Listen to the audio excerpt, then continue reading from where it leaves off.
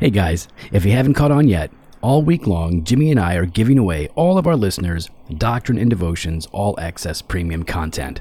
That's our weekday devotional meditations called Weekday Wisdom, going Monday through Friday, as well as our podcast, Banter of Truth. We hope you enjoy it, and if you want to support Doctrine and Devotion, you can subscribe to All Access by following the support link in your podcatcher, or you can visit doctrineanddevotion.com/allaccess.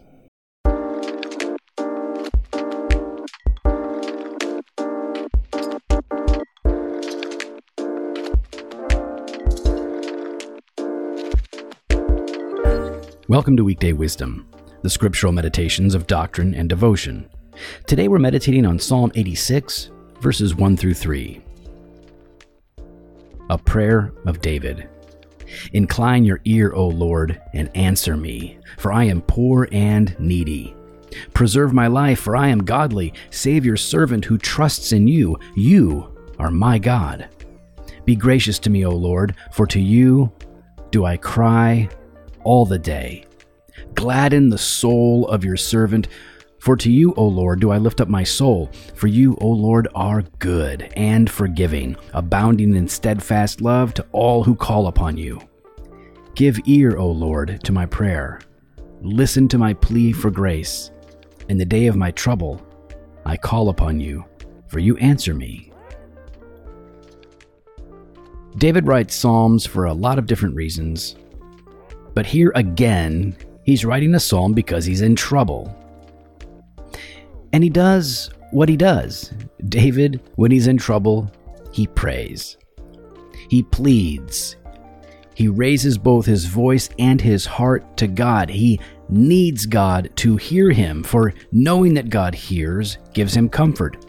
He needs God to preserve him because he knows without God's grace, he will fail otherwise. This prayer is always a request, a longing for God's grace, what is undeserved but desperately needed. But here's what's standing out to me today. He says, gladden the soul of your servant. There's a few things here that God seems to be pressing upon me today, and that is the reality that joy can wane, that gladness does leave us. We are not always in a state of full joy. I know we would like to be, but it just isn't reality. Sometimes joy fades, and it happens for different reasons. Sometimes we begin to lose joy because of our ongoing sin problems. And until God restores it through our repentance, we continue to miss out. Sometimes we begin to lose our joy through the context of suffering.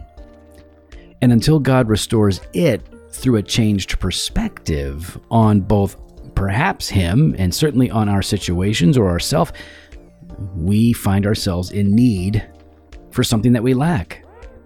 Losing joy makes life truly painful. Life can be hard.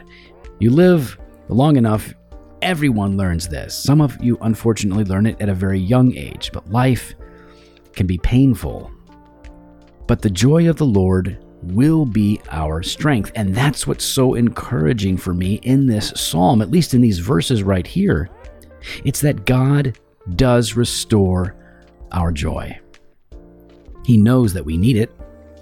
Joy is the natural state of healthy, robust faith. But when we're in need, when we've lost our joy, we need to know how to recover it. What does it mean to recover our joy? And what it means is that we must draw near to God, for He is the one who supplies the joy that we seek. Too many of us try to seek joy. We try to find joy without seeking the Lord, but it's the opposite of what we need to be doing, because true joy is found in our triune God. Psalm 16:11 says, "You make known to me the path of life. In your presence there is fullness of joy. At your right hand are pleasures forevermore." Those of us who are lacking joy, who are finding ourselves in a place of sorrow and mourning, and oftentimes that's very important. It is good. It is certainly biblical. But in those contexts, when we lack the joy of salvation, we must seek it by seeking the God who provides it. We must draw near to Him. And how do we do that? Well, yes, we draw near to God through the means of grace. We read His Word. We read the Scripture. We seek Him in prayer. We worship the Lord with His people.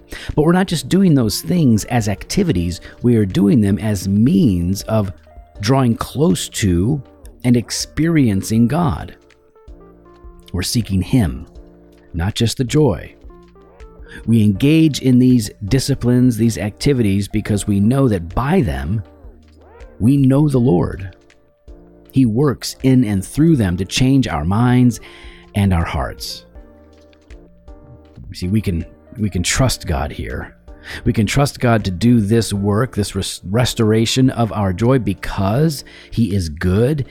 As the psalmist says, He is forgiving. He is abounding in steadfast love to all who call upon Him.